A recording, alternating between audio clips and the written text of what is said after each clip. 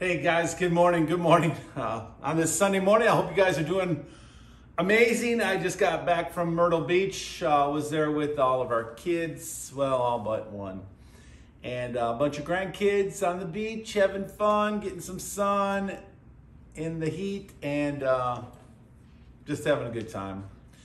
It's good to be back and good to be with you.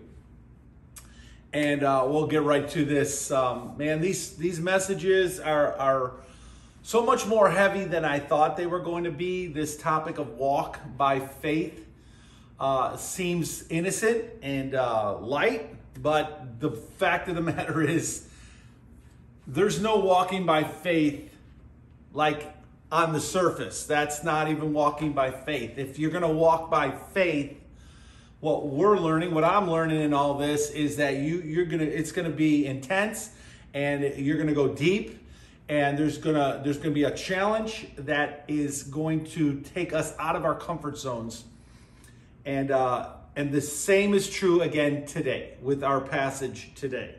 So I want to get right into this because there's just so much good stuff, and I hope you have your Bibles. And we're going to look at some scriptures today and look at a passage and look at a thought that comes right out of Jesus' lips that is going to challenge us to do this, walk by faith. But first, a little summary of where we've been. We walk by faith and not by sight. Get that in your heart. James said faith without deeds is dead. So without this faith that we're talking about, walking by faith, without it, there's no faith if there's no deeds. If there's no deeds, your faith is dead. And so all along the way, we have to ask ourselves, where is the evidence of my faith? Where is the evidence of my faith that I claim to have in Jesus? Where is it? Galatians 2:20, Paul says, this life that I now live in the flesh, I live by faith. That's how I'm going to live. I'm going to live by faith in Jesus. Colossians 3, faith clothes itself in Jesus. If you are walking by faith, you should be looking more and more, sounding more and more, looking more and more, acting more and more like Jesus, clothed in Jesus. Galatians 5, without the Spirit, there is no walking by faith. If the Holy Spirit is not living in us, you cannot walk by faith. So important. And 1 Corinthians 15, take a stand. Let nothing move you when we walk by faith. And we're trusting in Jesus and our mind is on Him. There's nothing in this world that is going to move us.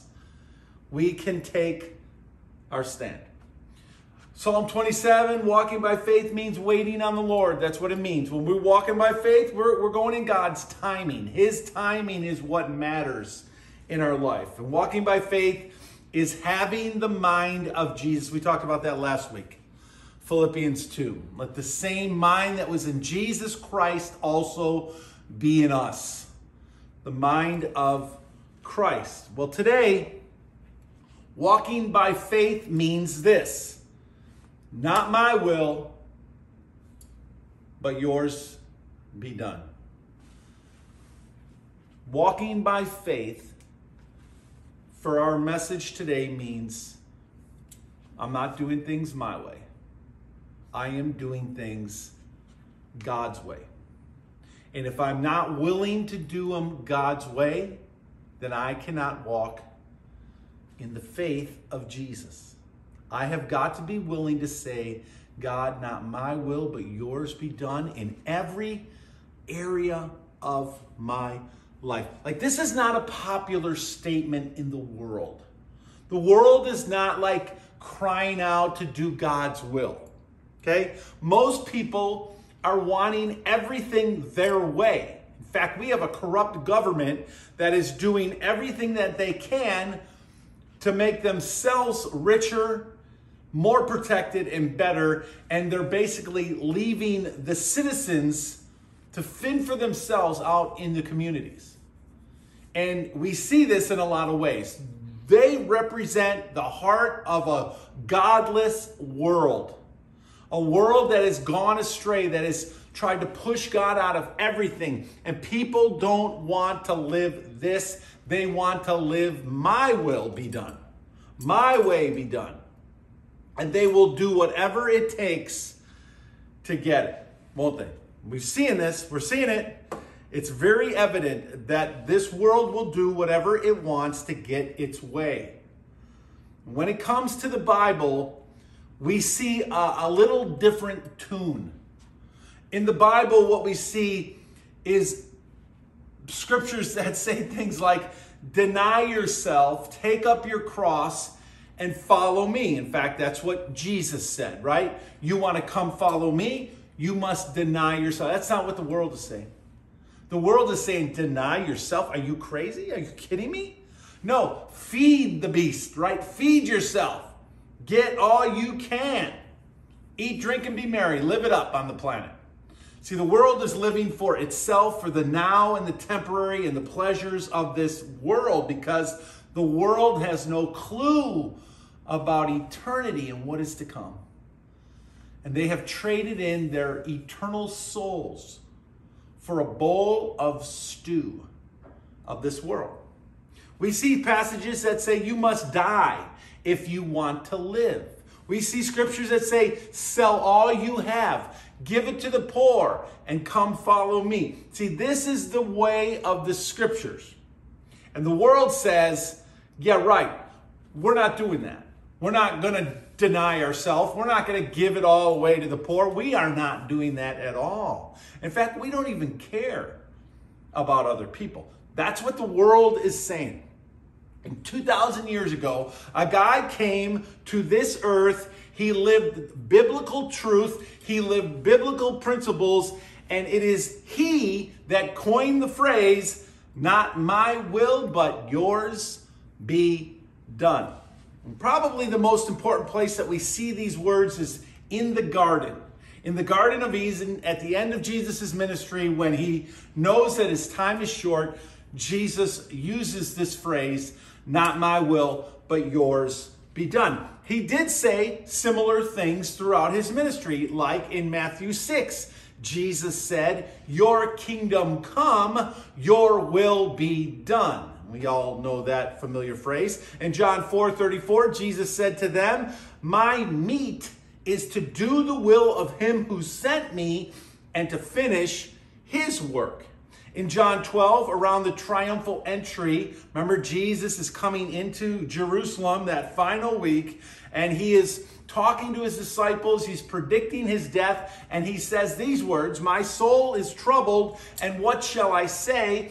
Father, save me from this hour? No, it is for this very reason that I came to this hour. Jesus is saying, not my will, but yours be done. And in Psalm 40, verse 8, the scripture says, I delight to do your will. Right? Here in our text, in our passage in Matthew chapter 26, and Mark 14, and Luke 22, that's our text. It's the end of Jesus' ministry, so go to one of the end of the Gospels in Matthew, Mark, or Luke. And his ministry and his time on earth is now come to an end. His time is short. He knows that his hour has come. Jesus said through his ministry, my time has not yet come. My time has not yet come. And now at the end of his ministry, he says, the hour has come. They leave the upper room where they just had the Last Supper, where Jesus just washed the disciples' feet, where Jesus just said, one of you will betray me and one of you will deny me. And now they're headed toward the garden, right? They're going to the garden. Jesus and his 11, because Judas has gone out to betray him. So Jesus has the 11 disciples with him, and they are walking down the path toward the garden of Gethsemane. Gethsemane, yeah, that one. Garden of Gethsemane. He knows that it's about to get ugly. Jesus knows that things are going to speed up very quickly. He will be arrested. He will suffer. He will appear to several different rulers and have to give an account.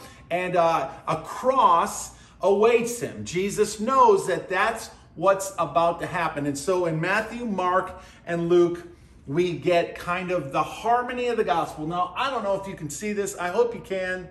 And I hope you can make it out.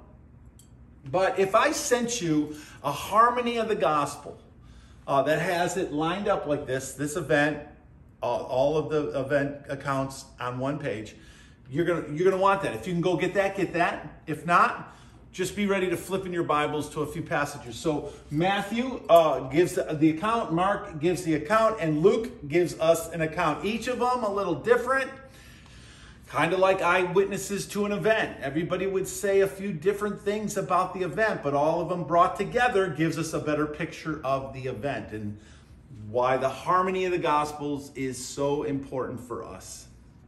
And so Matthew, I'll read Matthew's and then we'll just touch on Mark and Luke's, okay? Then Jesus came with them to the place called Gethsemane. And he said to his disciples, "Sit here while I go over there and pray." He took with him Peter, James, and John, or Peter and the two sons, Zebedee and two sons of Zebedee, which is James and John. And he began to be grieved and distressed. And then he said to them, "My soul is deeply grieved to the point of death. Remain here and keep watch with me." And he went beyond them. So he went a little further. He fell on his face and he prayed, saying, "My Father, if it is possible, let this cup pass from me. Yet not as I will, but as thou wilt." And then we read about Jesus coming back to the disciples and he finds them sleeping.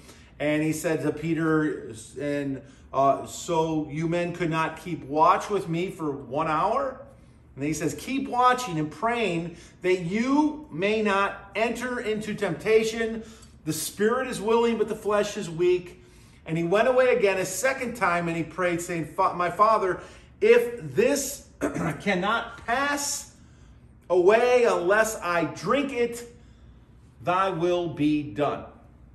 In Mark, Luke, similar passages to Jesus. But we're going to kind of try to blend these all together today as we talk about this passage right here in each of the Gospels, where Jesus says, "Father, not my will be done, but your will be done." When we consider what Jesus has kind of gone through this week, the triumphal entry, and now a week of preaching and teaching and healing, probably went without a whole lot of sleep this week. It's in Jerusalem. There's a big festival. There's a lot going on. We go to our hotels, like we just spent the few days in a really nice hotel. There's insulation in the walls. You can kind of hear other people above you and below you, but not much.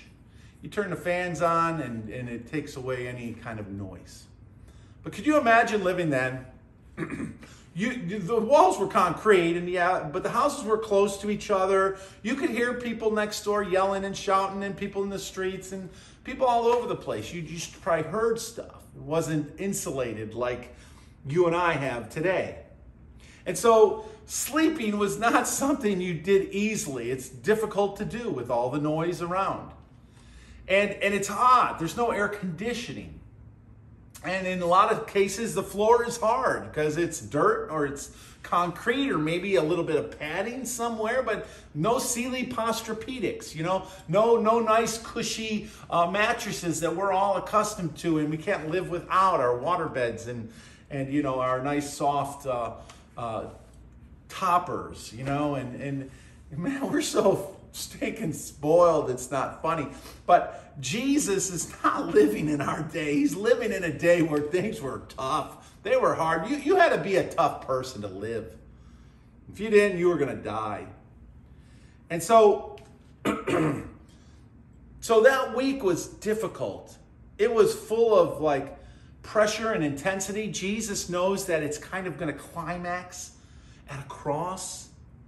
And this is the last night And they go to the upper room, and now they go to the garden, and Jesus now is going to spend these last moments with them before he knows all crud is about to break loose. And it's going to break loose. And so the question is, how is it that Jesus can do this?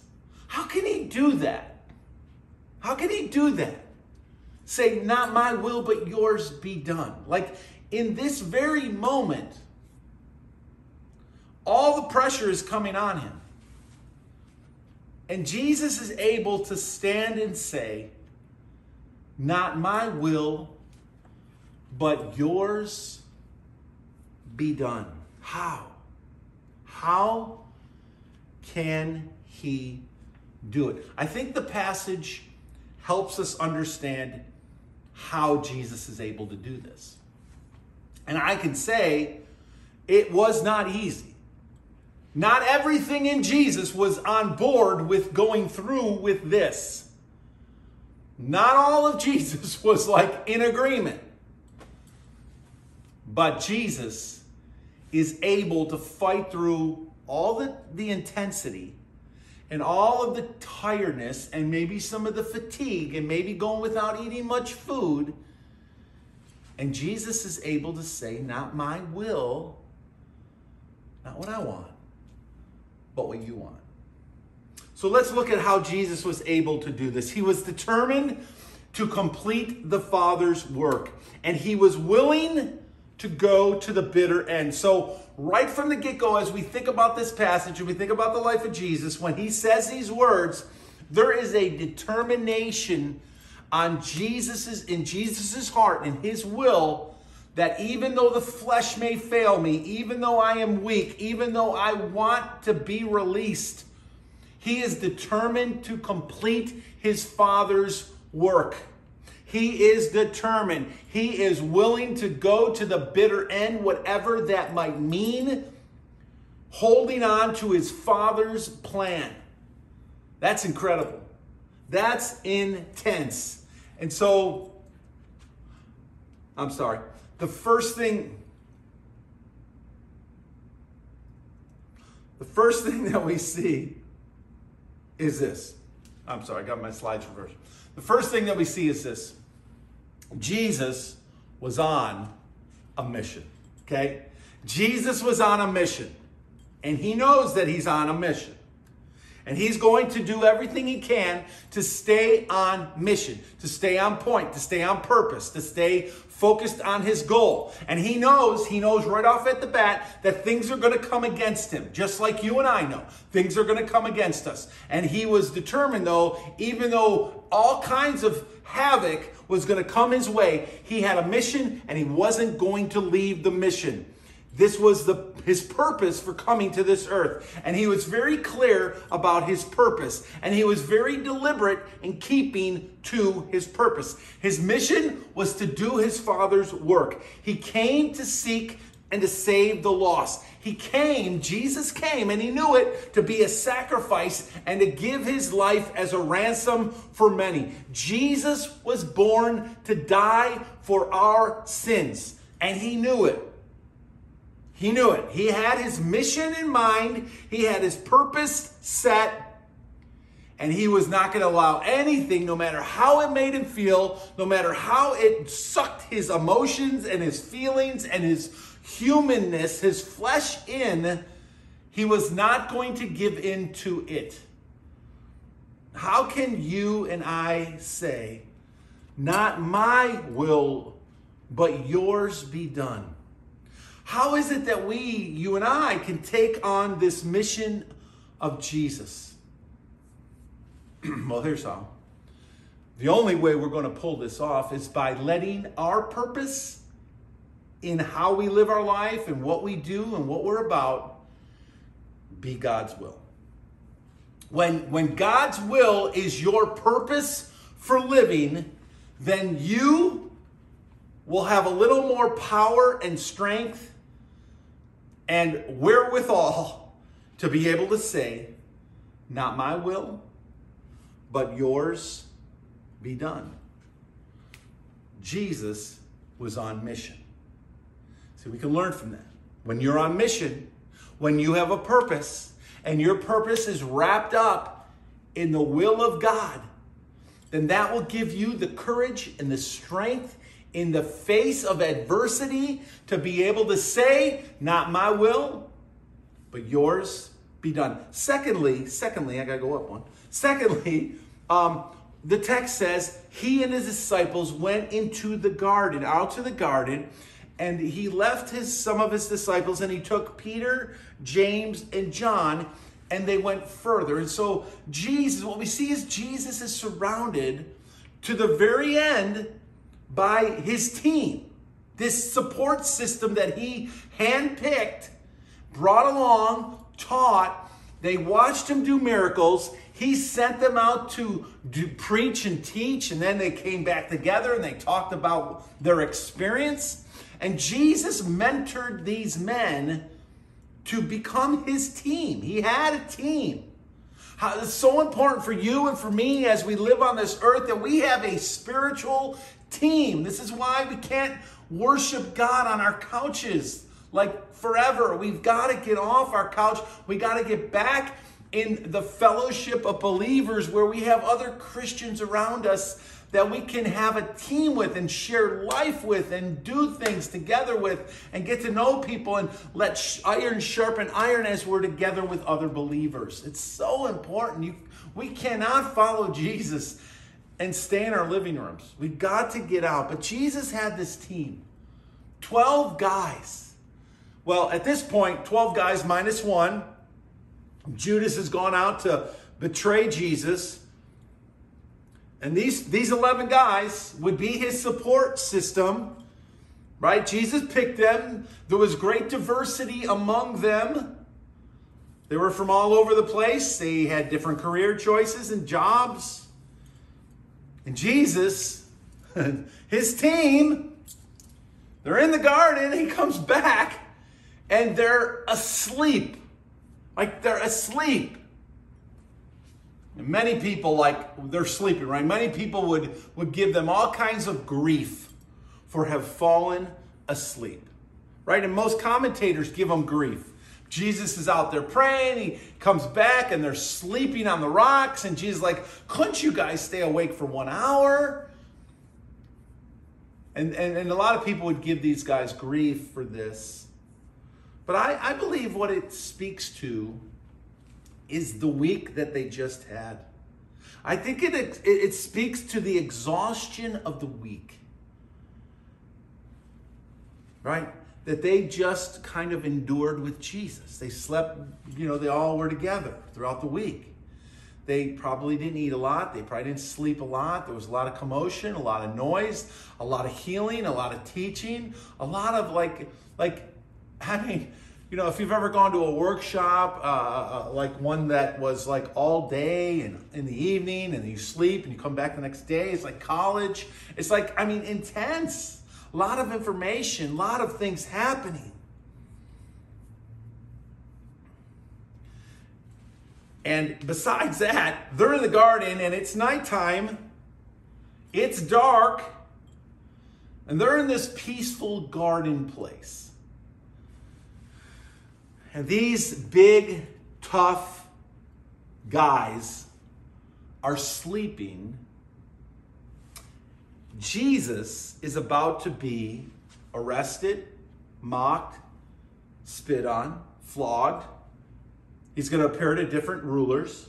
He's going to carry his cross to Golgotha. He's going to be nailed to his cross. He's going to endure the cross for 6 long hours. And Jesus is still standing.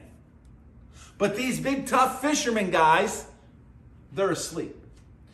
And while it speaks to the exhaustion of the week, that these tough dudes are sleeping, and it must have been pretty intense for them to be in that position where they couldn't even stay alert or stay awake. What we see is Jesus, who went through the very same things with much more intensity, is still standing. Remarkable strength in Jesus. An incredible will in Jesus.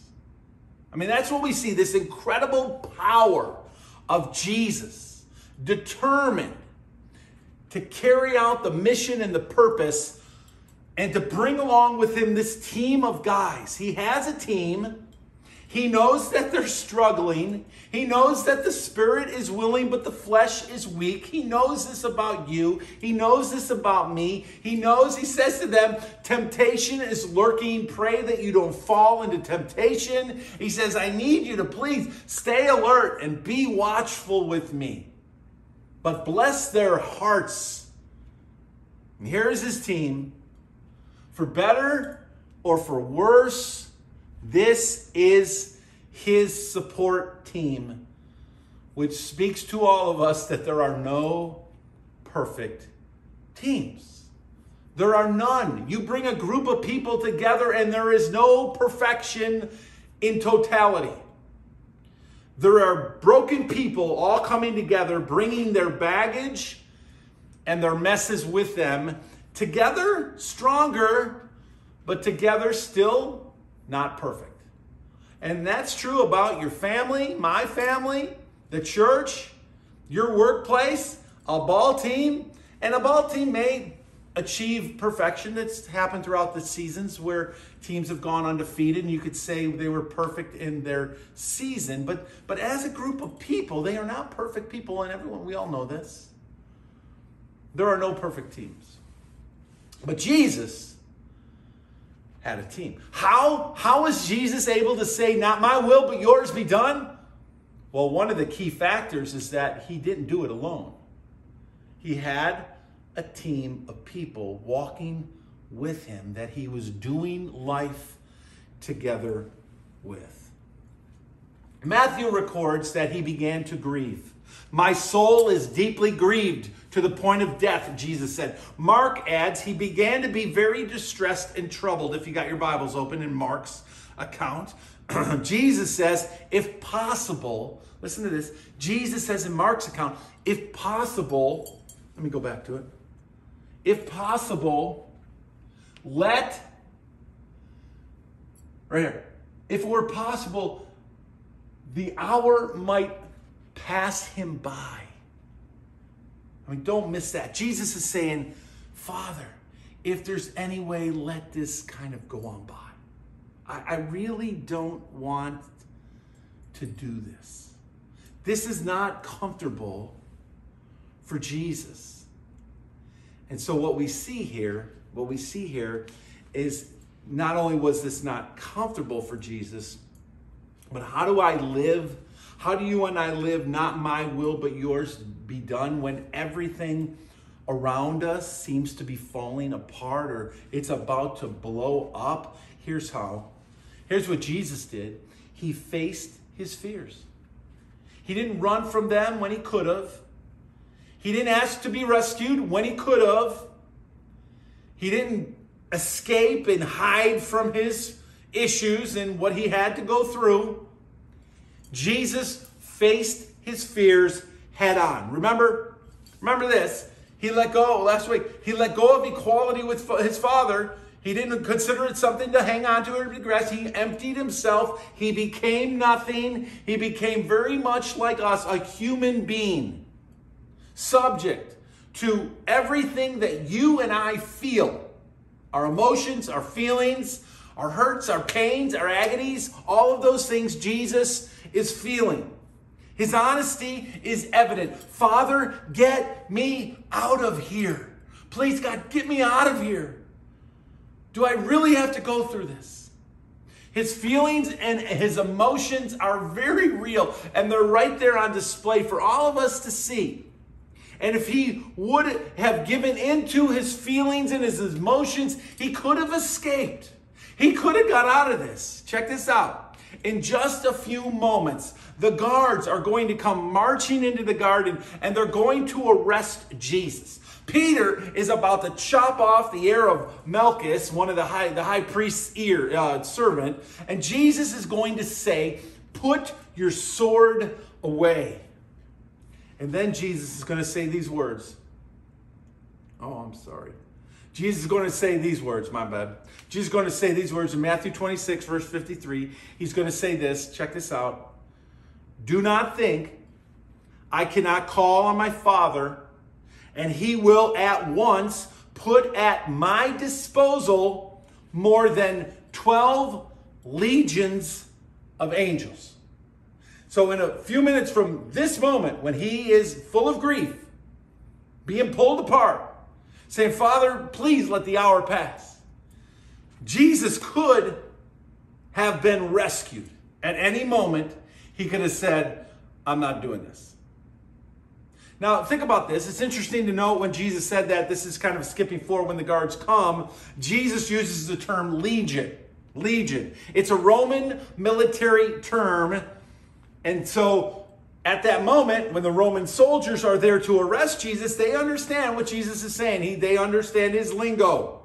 And he says, hey guys, if I want, I can ask my Father and he will summon me 12 legions to come to my rescue and get me out of here. One legion is about 6,000 soldiers, men, human beings. One legion, 6,000 soldiers. One legion. It's a lot. One legion is a lot. 6,000.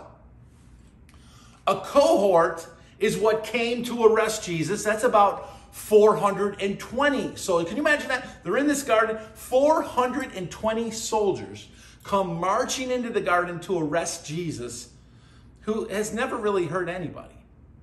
The worst thing Jesus did was talk badly about the Pharisees and the Sadducees, and he overturned tables in the temple. But outside of that, Jesus hurt nobody. He hurt nobody. He healed a lot of people. He loved on a lot of people. But 420 soldiers are going to come to arrest him. A legion is 6,000 soldiers. And Jesus says, I can call on 12 legions, which is approximately 72,000 angels that could come right now and level this place. But I'm not going to. Jesus is like, I could do that and get out of here, but I am not going to do that. Because Jesus was not afraid to face his fears. And he met them head on. How are we going to say, not my will, but yours be done? We're going to follow Jesus. And even though things may bring fear to us or scare us or uncertainty to it, we are going to march right through them. We are going to march right through him. And the last thing that I see in this of how we're going to be able to say, not my will, but yours be done, is this. Jesus covered himself in prayer. It's why they came to the garden in the first place, to squeeze out whatever time was left before his arrest in prayer. They arrived at the garden. Jesus says to the 8 disciples, you guys sit here. I'm going to take these 3 and go over there a little further. He says to them, stay here and keep watch. Luke says, Jesus said, pray that you will not fall into temptation. Jesus goes a little further. Luke says, a stone's throw away, which is not that far, depending on who's throwing the stone, but it's just a little further away. And he's in anguish, and he's troubled, and his soul is deeply grieved to the point of death. Think about that, being so grieved that you feel like death is at your door. That's a lot of intensity. That's a lot of stress. There is an evil storm raging, and it's coming after Jesus. And he knows it. And everything in his flesh wants the hour to go away. But everything in his spirit is leading him directly into the storm. We see the battle. You look at the text and you can see the battle. You can see Jesus' emotional stress. And we can see that he has a desire in the flesh to get the heck out of here. He goes to the ground and he prays. Jesus goes to the ground and he prays. He goes a little further and he falls. Matthew says with his face to the ground. Mark says he fell to the ground. Luke says he knelt down and prayed.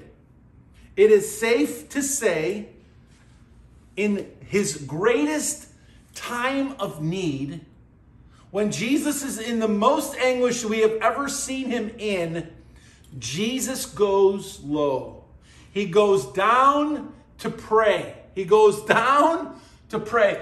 We cannot miss this. This is huge. You want to be able to say, not my will, but yours be done? Then we got to learn right now what Jesus did in his greatest time of need, prayer. He turns to his Father in prayer. He saturates himself in prayer. All throughout his ministry, Jesus went away and he prayed. And now in his toughest challenge ever, he prays.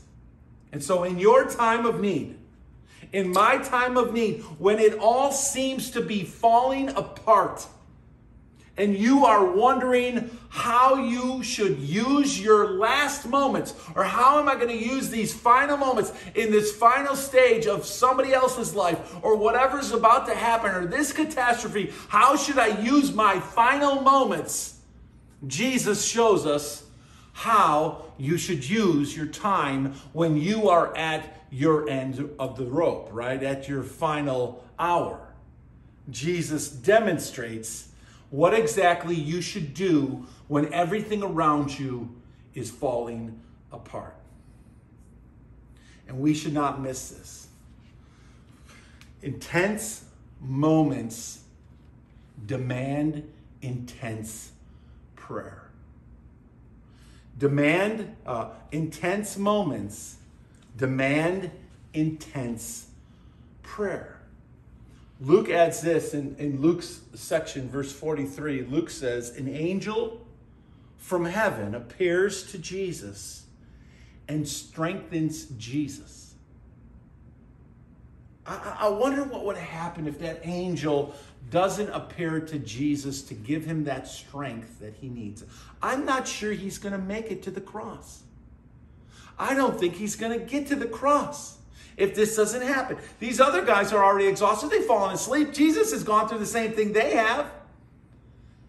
And now the passage goes on to say, and being in anguish, he prayed more earnestly, and his sweat was like drops of blood falling to the ground. Many believe that it actually was blood pouring through his pores in the intensity and the grieving and his heart breaking as he was about to go to the cross. Jesus is dying right there in prayer. Blood being shed from his body as he is intensely praying. Jesus, in his greatest moment of need, he covers himself with prayer. He covers himself with prayer, and his heart was all about his Father's will, not personal feelings, not personal emotions, not personal comfort. He did not allow those things to interrupt his purpose and his mission. So, how is Jesus able to live this out? How is he able to live this, not my will, but yours be done out? How are you going to live this out? How am I going to live this out? Well, I think the text shows us these four things. Get on mission. Live your life on mission with God. It will pull you through any crisis. It'll pull you through any emotional distress that you will ever feel. Having a purpose in this world that is wrapped up in Jesus is going to give you all the strength you need to move forward when everything else seems to be coming apart. I'm not talking about a mission, about something of this planet that means absolutely nothing and is going to perish when the world ends. I'm talking about a mission that is eternal and forever, that will pull you from this place to another. Live on mission. Number two, have a support team. You have got to have godly men and godly women around you to help you, that you can help, that they can help you, that you can share life with, you can pray together with. They will share your needs, you can share their needs, and you do life together. You have got to have a team. A spiritual team of people. Number 3, do what Jesus did. Face your fears head on. Face them head on. And number 4, by covering yourself in prayer. That is how you are going to live. Not my will, but your will be done. Walking by faith means that the things of God are our priority. His truth, His way, His missions have become my life. My life is so wrapped up in God that His will is my will. And my will means very little. So much that I can truly say with my entire being, not my will, but yours be done. See, that's where we have to get. We have to get to the point where we are saying, not my will, but your will be done. And if we're going to walk by faith, we have got to be able to say this 100% certain that we mean it and that we're going to follow it and we're going to do it. No matter where He leads me, I will follow. So how are we going to do this? What's it going to take to live? What's it going to take to live not my will, but yours be done? I think it's going to take at least these 2 things. Number 1, it's going to take God's people serving the King, serving God's kingdom on this earth through the church and through our community, on point, on purpose, on mission, serving God with everything in us, giving more of our effort to the things of God than we do to the things of the world. How are we going to live this? By serving the King. Secondly, how are we going to live this? By crying out to God. Every one of us crying out to God for His will to become greater in us than our will. God, not my will, but yours be done. God, not my will, but yours be done. And we cry out to God, God, help me to know your will and help me to live your will. And when God's people will do those 2 things, serve God with everything in them and cry out to God with everything in them, then we will begin to walk by faith and we will be able to live. We'll be able to really live every day. Not my will, but God's will. Let's pray. Father, we love you so much. Thank you for this intense moment in the garden with Jesus and all that He was going through. We just talked about it. We're sitting in our chairs, we're sitting on our couches, and we're comfortably talking about the most important thing that Jesus came to this earth to do, and that is to die for us. And in this very intense moment in the garden, where Jesus is sweating like drops of blood, and He's in anguish, and He's in pain, and He wishes this could go away. But it can, and He's willing to face it head on. God, oh, Lord, help us. Help us to see the intensity of what Jesus did for us. And Father, help us to be a little more intense in serving you. God, speak to our hearts and move us closer to you in Jesus' name. Amen. Amen. You guys have an amazing week. God bless you, and go live it. Not my will, but yours.